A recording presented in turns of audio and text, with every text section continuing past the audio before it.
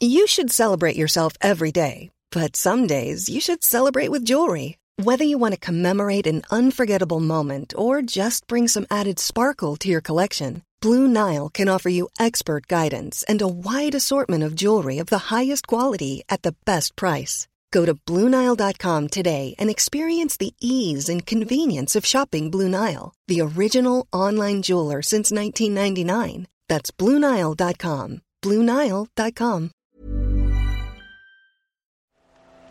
The Telegraph. Podcasts.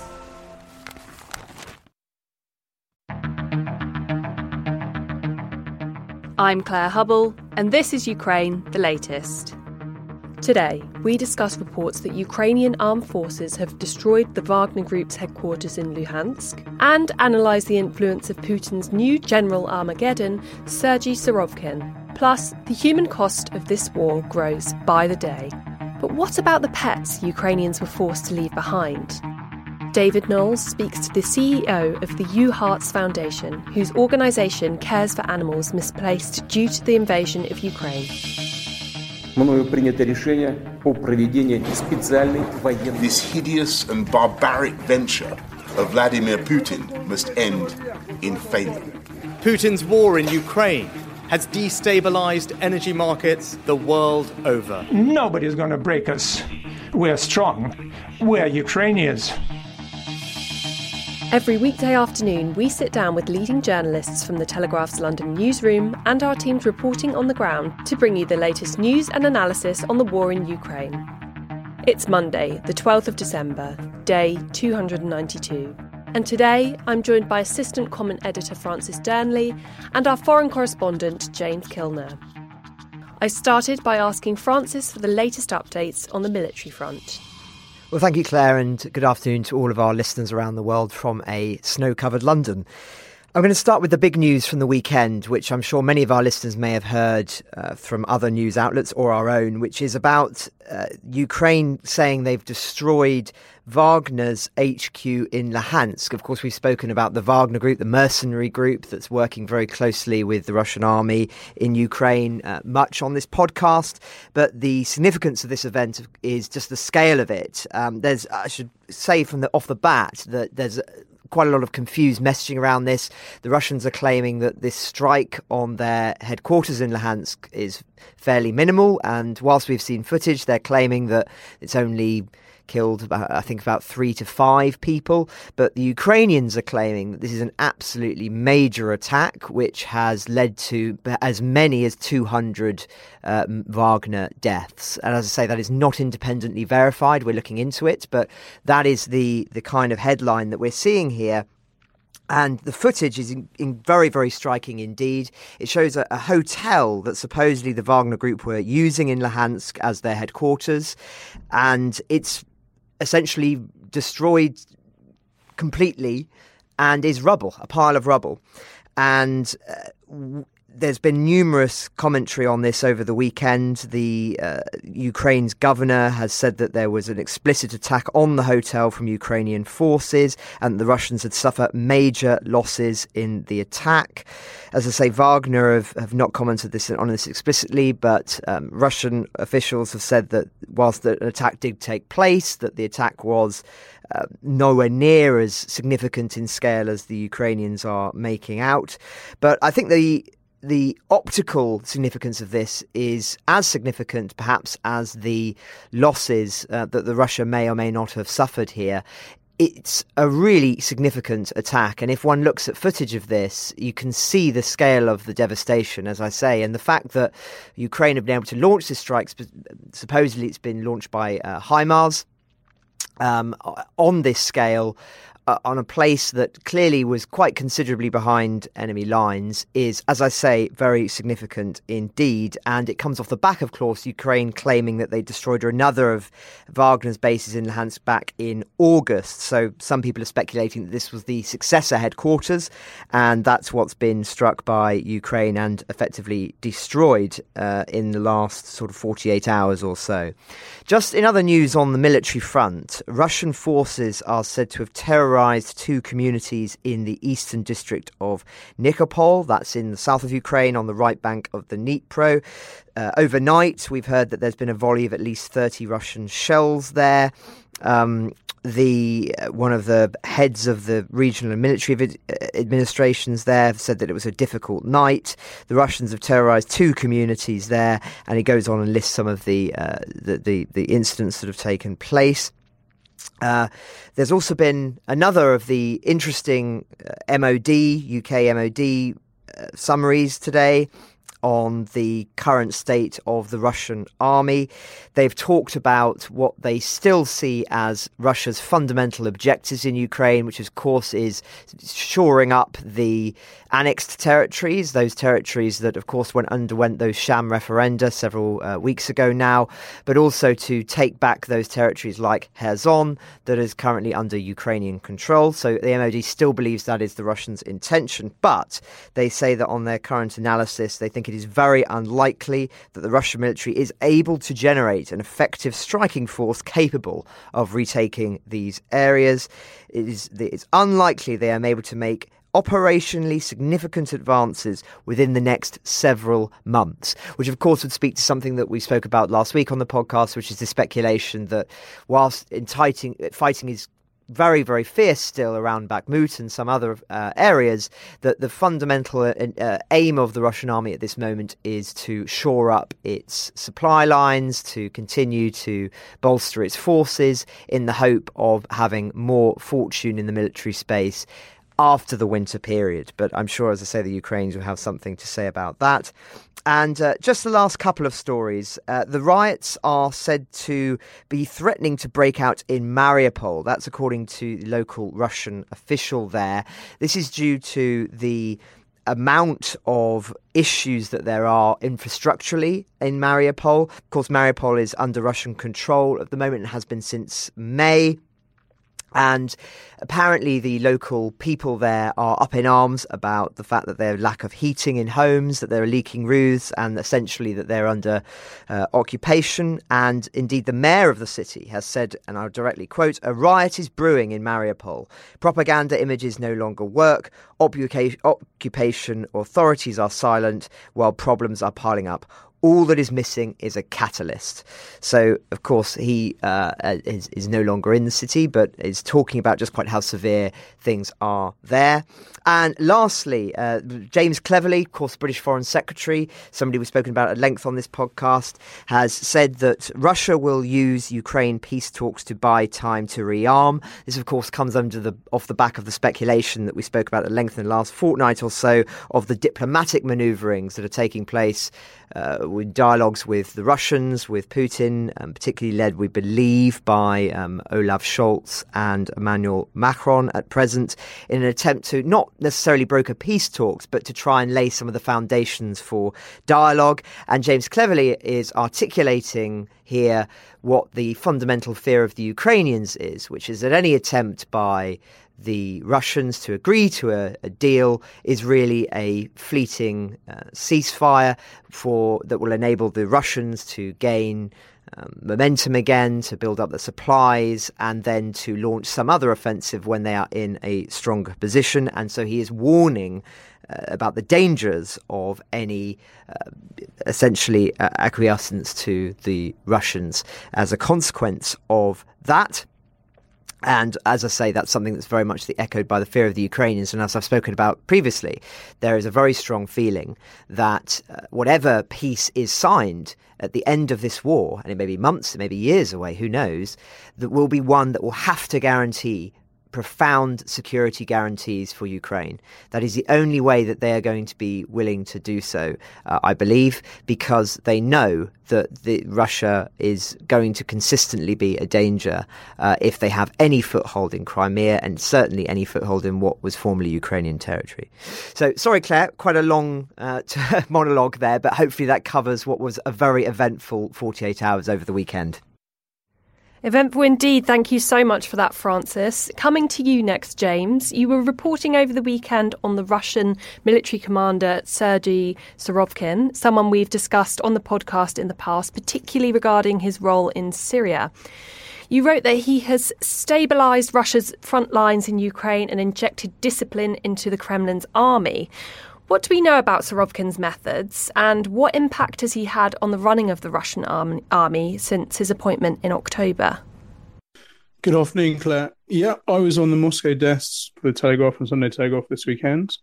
And one of the stories I wrote about was some Western analysts. So this came from the RAND Corporation in the US, which is a security-focused think tank, and some other former very senior ex-Western military generals, all of them praising Sergei Surovikin, who was appointed head of the Russian military in Ukraine in October. They were praising him in a way that needs to be contextualized. So when Surovikin took over as commander, the Russian army was Russian military in Ukraine was at a very low ebb. A month earlier, they'd routed from around Kharkiv in the northeast. They had just mobilized nearly 320,000 men in Russia, and they had to incorporate all those men into the army. They were losing their grip on Kherson in the south, and there was stalemate in Donbass, the area which Putin had highlighted as a major region. So when Surovikin took over, he had a massive intro problems, and these Western analysts were really saying he has instilled some discipline and some attention to detail and organizational ability. The first thing since he took over, and the first thing he had to do was persuade Putin, obviously the commander-in-chief of the Russian army, that he needed to allow the Russian army to retreat from Kherson in the south. He managed to persuade Putin to give him permission to do that, which shows how much influence Surovikin has over, or not influence, but it's sort of, he's able to talk to Putin at a sort of sensible level, which perhaps has been missing previously. So Putin gave the order to allow the Russian army to retreat over the Dnipro River from Kherson city. And at the time, Western analysts were saying this is a very, very tricky military maneuver to pull off. The river's incredibly wide in parts. The Russian army will be under constant artillery fire, etc., etc. But as we saw, beginning of November, the first or second week of November, the Russian army did retreat from Kherson. It did cross the river, and it did set up new trench lines, defensive lines, using the Dnipro River as a natural barrier. And these, the RAND Corporation and these other Western generals were saying that this was, this was actually quite a skillful, act of military manoeuvring to pull this off. And they say that the way the trench system has been developed across the river from Kherson is also a clever piece of commanding and generalship, etc. And they really say this has come about after a series of poor commanders had been failing on the battlefield, and this guy Surovikin, who was promoted in October, came in. Now he's been dubbed, or his nickname is General Armageddon, a sort of nickname, catchy nickname, and one he earned when he was commanding Russian forces in Syria in 2016, 2017, and when he was happy to target civilian infrastructure there, mass bombing campaigns, etc. This is actually part of Russian military doctrine.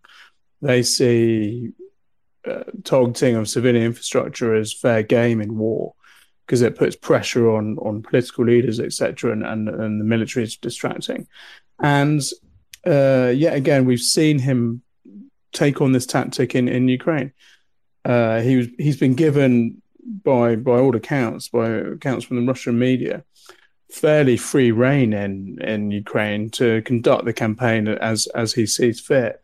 And when he came in, General Armageddon came in, we saw this tactic of using ballistic missiles and drones to attack Ukrainian infrastructure really ramp up and accelerate.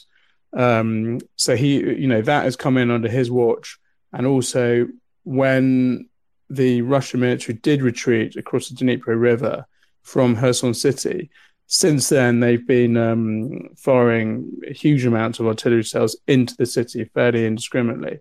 Contact of mine was in Kherson last week, and he said a few hours that he was there, there have been 56 artillery shells flying over from the Russian side into the city centre, and it is depopulating the city, is making it unlivable in winter, etc. So all these tactics, the sort of more the greater competency of Surovikin, his attention to detail, his attention to discipline, his successful retreat over the Dnipro River, and his switching of tactics to target a civilian infrastructure has changed the shape of the battlefield to a degree. It has stabilized it. We're in a much more stalemate scenario now. The focus has shifted away from Russian retreats or routes and more towards how Ukrainians are going to get through this cold winter, temperatures of -20, etc. And it was a fairly short story. It's really looking at that. There was one sort of caveat to all this put out by a former Australian Major General who said that although Surovikin has stabilized and is credited with doing a good job, etc., his commander-in-chief, Putin, will still be anxious, still be pushing him for a victory on the battlefield. So he will come under pressure at some point to deliver a victory to Putin. We know that Putin really enjoyed his initial successes in the Luhansk region of Donbass and celebrated when the Russian forces had supposedly conquered Luhansk in June or July, I think it was. And since then they've been on the back foot. Surovikin stabilized it, and Putin will now be putting pressure on him to come up with some sort of victory, maybe in Bakhmut, maybe somewhere else. If I could just jump in there, James, I know you've been doing a real deep dive on him, and I just wonder what your sense is, if it's possible to have one, what you think his grand strategy is. As you say, he's very successfully, well, moderately successfully shored up the lines as we approach winter. But as the MOD was saying, or are saying today, it's going to be immeasurably challenging, actually, for the Russians to be able to launch any kind of substantial offensive, according to their intelligence. So what options are available to him? And do you think there is a strategy, or do you think at the moment it's still only phase one, which is shoring up the supply lines and preparing the trenches, as it were? I think I think I think the retreat across the Dnipro River and the setting up of trenches, etc., was a purely defensive measure. There's very little scope for an offence in Kherson, but it was incredibly important for Surovikin and Putin to stop the very successful Ukrainian offensive south towards Crimea, which is absolutely vital that for Putin that Ukraine does not attack Crimea proper. So I think that has been number one on Surovikin's list of priorities, and he's achieved it. I think for the Ukrainian military to now break over the Dnipro River and through the trenches, etc., will be a huge undertaking. I'm obviously not saying it can't be done, but it will be incredibly difficult to do. As far as delivering some sort of victory for the Kremlin to get behind, we've been talking a lot, and there's been lots of reports about Bakhmut in the Donetsk region, and the intensity of the fighting there suggests that the Russians have decided they really need to win that victory. There's been a bit of, and depending on who you read, the Western media, the Western intelligence sources have said that this is a crazy plan. Bakhmut wouldn't really give Russia any strategic advantages, that sort of thing. Whereas if you read the Russian military bloggers and some of the Russian news websites, they will give a different sense of the importance of Bakhmut, and they'll tell their readers that this will strategically allow them to enact some sort of encircling maneuver around that area, etc., etc. So I think we're going to see more pressure on Bakhmut. I think that realistically is where some sort of Russian victory may come. It's certainly sucking in a lot of Ukrainian forces. And aside from that, I think we're going to see more of these very cynical attacks on civilian infrastructure across Ukraine, putting pressure on Zelensky, putting pressure on the West, putting pressure on the Ukrainian armed forces to help millions of civilians out. I think it's a long-term. I think Surovikin and Putin have decided that this is a long-term battle, war, and they've got to dig their heels in. Francis, I understand you have some more updates from Russia, so please could you share those? Sure. Well, I think we should return to looking at Russia on the back of another curious story that's occurred in the last 24 hours, which is I spoke last week about a major fire at a Moscow shopping mall. Well, it's happened again. There's a second one which is currently ablaze on the eastern outskirts of the city. The second such blaze in the last 4 days. Now, must stress that we don't think this has any relation to the Ukraine war at all, but nonetheless, it does speak to, well, bad optics for Moscow at the moment when you have two major blazes in your capital city in the space of 4 days. And it's believed that this one has something to do with a short circuit that came amid heavy rain in the city. Not believed to be any casualties. There are firefighters there. But as I say, it's very, very striking images. So I thought I should definitely raise it because I can imagine that there are some people who are looking at this and thinking that it might be somehow related to the war, given that this has happened twice in the space of a week. But as I say, I don't believe that is the case as far as we know thus far.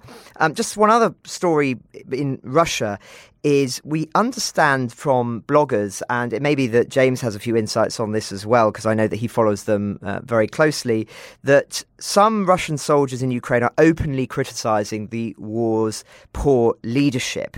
So Igor Girkin, former FSB officer who we've spoken about in the past, who helped Russia annex Crimea in 2014, has spent some time among the front lines, and he said that there is discontent with the military top brass amongst the Russian forces.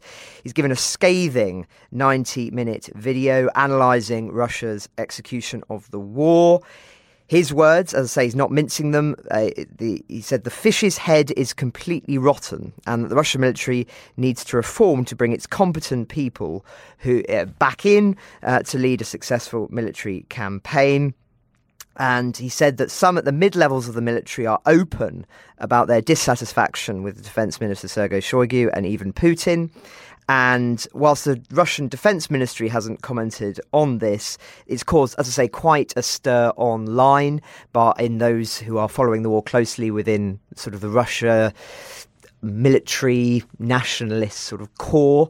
And so this is not the kind of demographic that you want to be upsetting, but of course they have done because of the strategic mistakes that have been made in the war so far. But what's concerning, of course, is that almost always their response is the same, which is about escalation, further mobilisation, and of course to be doing more sabre rattling on the nuclear question. So it's not necessarily a good thing, this, but nonetheless I think it is significant that you've got, rather than it being a source from the Ukrainians, from Western intelligence services, this is from somebody who is actually a sympathiser for the Russians, or much more than that, who is part of the Russian military enterprise, who is actually saying that morale is not good, which of course would echo what we've been reporting now for months, that morale is very poor in the Russian army and is likely to get worse over the winter for all of the obvious reasons. It's a miserable conditions in which to fight in, which of course Dom has spoken about in the past based on his experiences. And if you don't feel like you're adequately equipped, then of course that's going to get even more serious for the Russian top brass. Just another couple of stories in the sort of political diplomatic space as well, which I think is worth reporting on. The EU is currently meeting to try and agree on further sanctions on Russia and Iran, and an additional €2 billion for arms deliveries to Ukraine. Obviously, these are happening very regularly. It still remains unclear off the back of the story we reported last week whether Hungary will block some of these decisions. This is a lot more, someone's described it as blackmail diplomacy going on behind closed doors. One can imagine how fiery they may be. But nonetheless, these conversations are ongoing. Of course, the main reason that there's this issue around Hungary at the moment is that Hungary have said that they will refuse to provide further support for Ukraine in the form of sanctions until some sort of agreement is made with the EU, who are currently punishing them for certain ways in which their government is conducting on legal affairs. It's all very complicated, but that's the essence of it. And so this saga is rumbling on. There's also been some rather embarrassing headlines for the European Union this morning involving a corruption scandal, which, may have no relevance to Ukraine at all, but nonetheless speaks to a rather fractious period in amongst the European Commission at the moment. Some rather embarrassing headlines for them after a period of many months now of relative unity on the issue of Ukraine and other matters. So I only mention it for that purpose. Just another couple of stories in this sort of diplomatic space. An international team is helping Ukraine gather evidence of sexual crimes. Of course, this has been a constant theme in recent weeks as the winter has set in. There's a little bit more attention that's been shifting to this area. And as I say, an international team of legal advisors have been working with local Ukrainian prosecutors in Kherson, gathering evidence of the alleged sexual crimes by Russian forces. It's a team by the Global Rights Compliance, an international legal practice headquartered in The Hague, and hasn't until now and previously been reported their work on this. We are planning to do, as I say, some more research on this ourselves and do some interviews on this theme in the coming weeks, hopefully before Christmas, but that will depend on obviously people's schedules who are working in this space. But it's something that we very much have our eye on, so watch the space on that. And just lastly, because Turkey has been a consistent theme, and their role in this war as either a broker or as a sort of force trying to benefit from both sides in this war. It's been an interesting development in this space that Erdogan and Putin are discussing plans for a regional gas hub. That's what we understand after a phone call. Of course, these countries are both very sort of reliant on each other in various different spaces. So to some extent, it's always been seen as inevitable that Turkey, being a NATO country, would have the more prominent back channels open with Russia. But nonetheless, this is causing some concern, as you can imagine. Some feeling that this is another example of an inching forward in the diplomatic space of sort of Turkey extending a hand to Russia, as I say, in an attempt to create a base in Turkey for exports of Russian natural gas. And indeed, apparently, Gazprom chief Alexei Miller has also held talks with Erdogan in Istanbul in the past week. So there's also meant to be some dialogues going on about the grain deal as well. So it's a complicated picture, as I say, but you can imagine that some people are raising eyebrows, to say the least, on this question of Turkey and the kind of conversations they're having with Russia at the moment. But more on that as we know it. Thank you for that, Francis. Just going back to your first point there, for listeners who aren't familiar with Igor Girkin, could you give us a bit of background information? Who is he and how well placed is he to make these remarks on discontent within the military? Well, he's a very prominent figure, particularly in the blogging space now. He was formerly involved in the annexation of Crimea back in 2014. He's sort of a bit more of a maverick now, I think it's fair to say.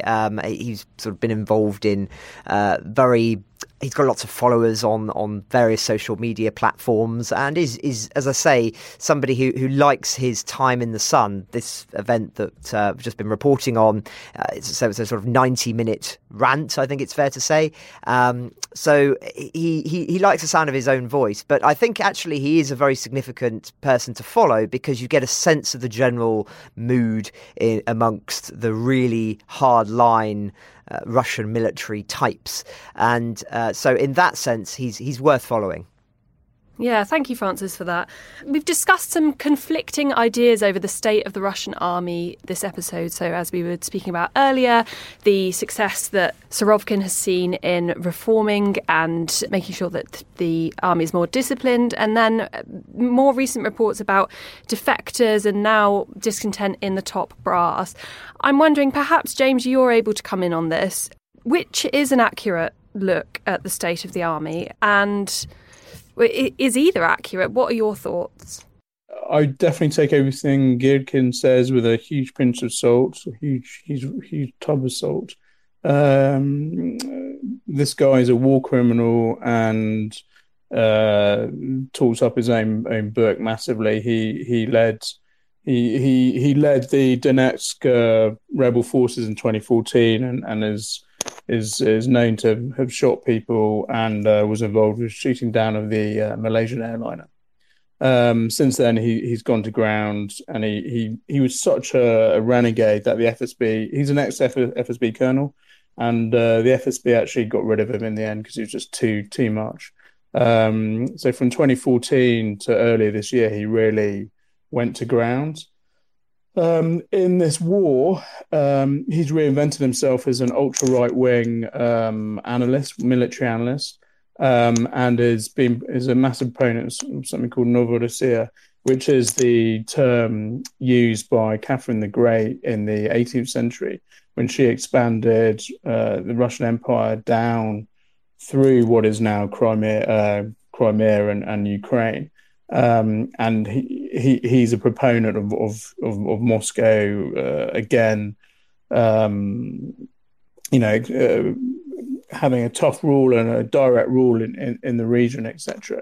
And he's been ultra critical of the military throughout this war because he says they just simply haven't gone in hard enough. They should have done a full mobilization a lot earlier. They should have been bombing Ukrainian towns a lot earlier. They should never have retreated from outside Kiev. They should never have retreated from Kherson. So he represents a very hardcore, very right-wing faction, which doesn't even have direct power. Like he's doing his own thing. He claims he's just been fighting in the front line, but I don't think there's been any photos of that or any evidence. But he did disappear from the Russian Telegram scene for a month or so. So maybe maybe 6 weeks. Maybe he has been there or not. Gidkin will have his sources inside the Russian military and the Russian security agencies, but I don't know how accurate they are. I think that it is extremely difficult for Russian generals or colonels or whatever, brigadiers, equivalent brigadier, to defect. I don't think that's particularly realistic. And I think that Putin and Surovikin together have stabilized the situation, and the Russian army is back in business. It's a major menace to the Ukrainians, and it's now a very tough opponent. I mean, of course, it always has been, but over the summer we saw them rout. That is no longer the case. Thank you for that, James. We're coming to the end of our time this afternoon, so if we can go to final thoughts. Francis, what would you like to leave our listeners with? Sure, well, thanks, Claire. I just wanted to end with the remarks by somebody who appeared on this podcast before she won the Nobel Prize, which is Alexandra Matvichuk. She's spoken in Oslo over the weekend as part of her receiving of the Nobel Prize on behalf of the Centre for Civil Liberties in Ukraine. And she gave a very eloquent speech, and I just wanted to pick out some of extracts from it, although I recommend that listeners read it in full. She says, "Peace, progress and human rights are inextricably linked. A state that kills journalists, imprisons activists or disperses peaceful demonstrations poses a threat not only to its citizens. Such a state poses a threat to the entire region and peace in the world as a whole. Therefore, the world must adequately respond to systemic violations. In political decision-making, human rights must be as important as economic benefits or security. This approach should be applied in foreign policy too. People of Ukraine want peace more than anyone else in the world, but peace cannot be reached by a country under attack laying down its own arms. This would not be peace, but occupation. We must stop pretending deferred military threats are political compromises. The democratic world has grown accustomed to making concessions to dictatorships, and that is why the willingness of the Ukrainian people to resist Russian imperialism is so important. We will not leave people in the occupied territories to be killed and tortured. People's lives cannot be a political compromise. Fighting for peace does not mean yielding to pressure of the aggressor. It means protecting people from its cruelty. In this war, we are fighting for freedom in every meaning of the word, and for it we are paying the highest possible price. This is not a war between two states. It is a war of two systems, authoritarianism and democracy. We are fighting for the opportunity to build a state in which everyone's rights are protected, authorities are accountable, counts are independent, and the police do not beat peaceful student demonstrations in the central square of the capital. Humanity has a choice to overcome global crises and build a new philosophy of life. It's time to assume the responsibility. We don't know how much of the time we still have. And since this Nobel Prize ceremony takes place during the war, I will allow myself to reach out to people around the world and call for solidarity. You don't have to be Ukrainians to support Ukraine.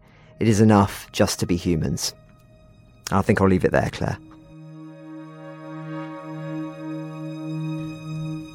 Before the war, over 50% of Ukrainians were pet owners. So what happens to the pets owned by those who had to make the difficult decision to leave them behind? Indeed, hundreds and thousands of dogs and cats are living in war-torn streets without their owners. To cover this underreported aspect of the war, David Knowles spoke to CEO of the U-Hearts Foundation, Yuri Tokarsky, whose organisation cares for animals displaced due to the invasion of Ukraine. This is their conversation. My name is Yuri. I run the U-Hearts Foundation. That's a non-profit set up in Lithuania by the largest Ukrainian pet food producing company, Kormatek, to respond to the challenges posed by the Russian invasion of Ukraine in February. Prior to the large-scale invasion, I was running my own projects in Ukraine. I was focusing on entrepreneurship education for the youth. And we were expanding our reach, and most of our plans were unfortunately thrashed by the war. And then when the opportunity arose, my colleagues, my friends from Kormatek set up the foundation and asked me to help stand it up and start running aid projects to Ukraine. It started relatively small, this effort, because in February we were really running in all directions. There was all kind of aid coming into Ukraine, and everybody was doing a small part, but we figured out quite fast that as a team, in order to respond to this kind of scale of challenge, we need a totally different vehicle. We need a partnership with other actors who are active in this field. So we set up a foundation and used Kormatek's corporate connections in the business of pet food industry and found great partnerships in Europe and in the United States that allow us to put together the campaign to rescue the pets in Ukraine. And we call it the Save Pets of Ukraine campaign. And since the war began, we were able to attract mostly donations, in-kind donations, such as pet food. We were doing mostly disaster response in the first part of our activities. When the war began, the major displacement of people was happening very early on. February and March, we had probably 10 million of Ukrainians who had to move home. 6 to 7 million fled abroad and 3 to 4 more million relocated within the country. And to give you some context, before the war, over 50% of Ukrainians were pet owners. So this year, over 50%. 50%. So this share wow. is fairly large. And you can imagine if you have 10 million people fleeing, there would be a lot of them who would either be carrying their pets with them, or there would be those who would be forced to leave them behind because of the urgency of the situation, because of the logistics. And there is a huge number of both those families who were moving with animals who needed help. And there was a huge number of those animals who were left behind who also needed help. So the degree of that disaster response was first focusing on how to help those people who are on the move and how to feed those animals that required food. And we partnered up with the donors who could provide us with these supplies and started to distribute them all over the country. We were present at all major railway stations, at all major hubs, helping the people on the move with backpacks, with the necessities for their animals. And we were setting up regional storages, warehouse facilities, and working with volunteers to distribute pet food to those who were requiring it at that moment. You mentioned that you had over 130,000 requests for help. What kind of requests are you getting? Could you talk us through some of the case studies, some of the examples? Sure. It's about the food. Mostly, the vast majority of requests is coming from people that we call private pet volunteers. So these would not be registered shelters, but these would be private persons who would take care of a large number of pets in their home. So either they would live in their house, the animals, or these would be people who would take care also of street animals. So they would do regular rounds of feeding animals, let's say, in their area or in their district. So this would be the majority of requests we are getting. People who are taking care from 20 to up to 100 animals in their area or in their neighborhood. And we would be able to help them meet their needs in food. We would also be installing street feeders. These are really simple feeding devices, tubes that you can fill with pet food, and the volunteers are doing the rounds. They would, once a couple of days, they would travel to these mobile feeders, fill them up with food, and that would be mostly for street animals to use. That's absolutely fascinating. Are quite a lot of animals, are you helping some of them leave the country as well, in the same way that obviously lots of people have been forced to move? Do you cover animals that are leaving Ukraine, or are you focusing mainly on the animals that are staying? We're focusing on the animals inside Ukraine. Those who were leaving in the beginning of the large-scale invasion, together with their families, that was relatively unproblematic because many countries, neighboring countries, have levied the restrictions for animals to enter. And many countries, such as Poland, for example, even set up mobile vaccination stations right at the border so that people who did not have the vaccines or people who did not have the corresponding documents for their animals could go there, get the vaccinations, and get the paperwork that allowed them to travel on safely. You mentioned in one of your earlier answers how a lot of what you were doing was essentially disaster response, and at the beginning of the full-scale invasion, the huge movement of people and therefore their pets as well, often across Ukraine. What's the situation like now on the ground as we approach Christmas? The situation now has a different dynamics in the sense that there is no large-scale movement of the people, but the challenges that we are facing are a bit different.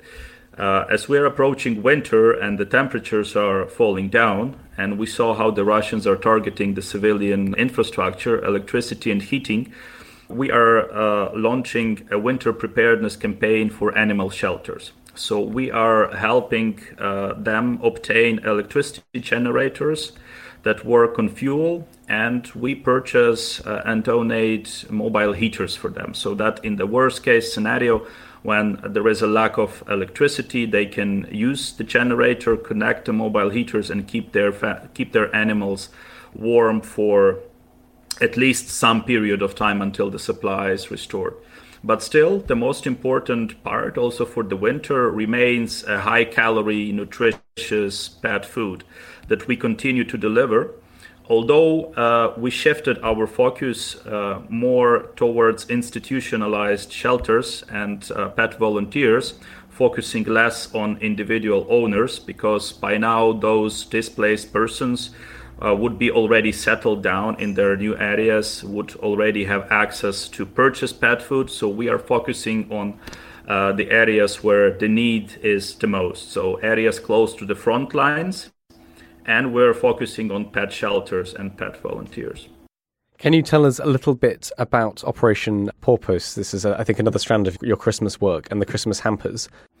Yes, a new project that we launched, focusing also not only on disaster response, but a bit on the emotional support of the animals, so to say, because we want them also to feel a bit of that festive Christmas spirit. So we put together a program partnering with a major Ukrainian online retail platform by which there is an opportunity to purchase a hamper, a prepackaged set of goodies for cats and for dogs, and they would be sent to the shelter ahead of the Christmas.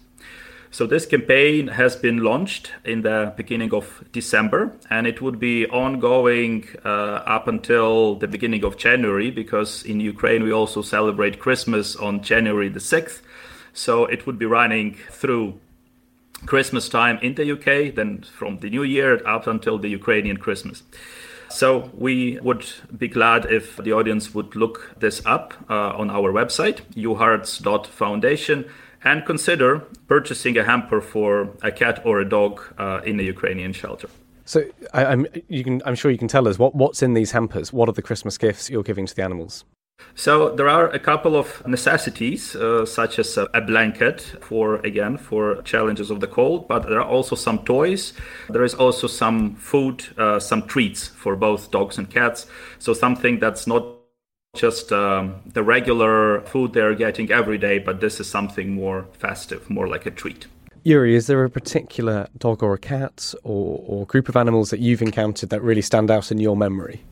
We have been helping mainly dogs and cats, but also there is one story that was also really heartwarming when we were able to help a zoo in Mykolaiv, who have been able to continue operating despite the security challenges, the bombing and the missiles, the shelling that was happening close to their area. And the warmth with which the employees of the zoo treated their animals, basically trying to talk to them and trying to calm them down when they would hear loud sounds, for instance, and the degree of devotion when they at times would live on the premises of the zoo, not to leave their animals that are in their care on their own, was really great and fantastic to see. And we were able, thanks to our donors, also help these animals in the zoo, not only with food, but also with other specific supplies. So such as hay and medications. So that was one project that particularly was staying in my memory. Yuri, is there anything we haven't spoken about that you think our listeners should hear or understand? I would say that we found great partners in the UK, a great response to our appeals for partnership, really, also in the UK pet food industry. So there is also one more ongoing project that I would perhaps shortly describe. A chain of pet food stores, Pet's Corner, is running an appeal that is well in line with our winter preparedness response.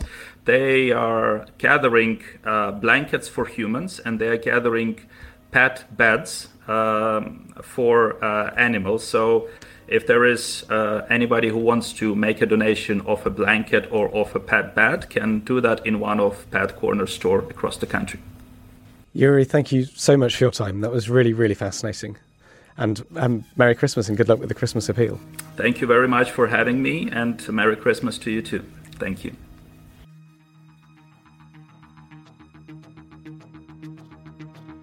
Ukraine the Latest is an original podcast from The Telegraph.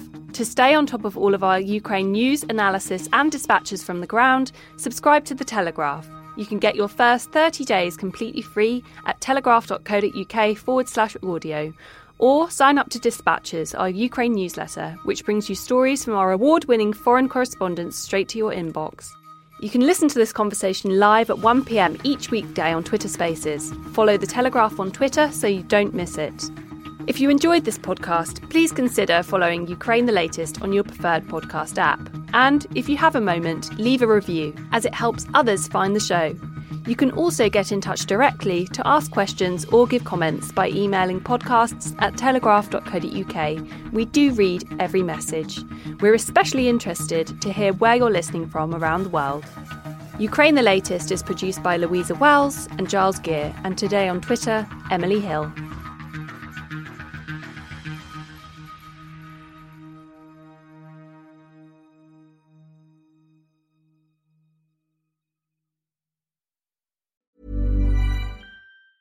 Hi, I'm Daniel, founder of Pretty Litter. Did you know cats tend to hide symptoms of sickness and pain? I learned this the hard way after losing my cat, Gingy. So I created Pretty Litter, a health monitoring litter that helps detect early signs of illness by changing colors, saving you money and potentially your cat's life. Pretty Litter is veterinarian developed, and it's the easiest way to keep tabs on your fur baby's health right at home. Go to prettylitter.com and use code ACAST for 20% off your first order and a free cat toy. Terms and conditions apply. See site for details. When you make decisions for your company, you look for the no-brainers. If you have a lot of mailing to do, Stamps.com is the ultimate no-brainer. Use the Stamps.com mobile app to mail everything you need to keep your business running with up to 89% off USPS and UPS. Make the same no-brainer decision as over 1 million other businesses with Stamps.com. Use code PROGRAM for a special offer. That's Stamps.com, code PROGRAM.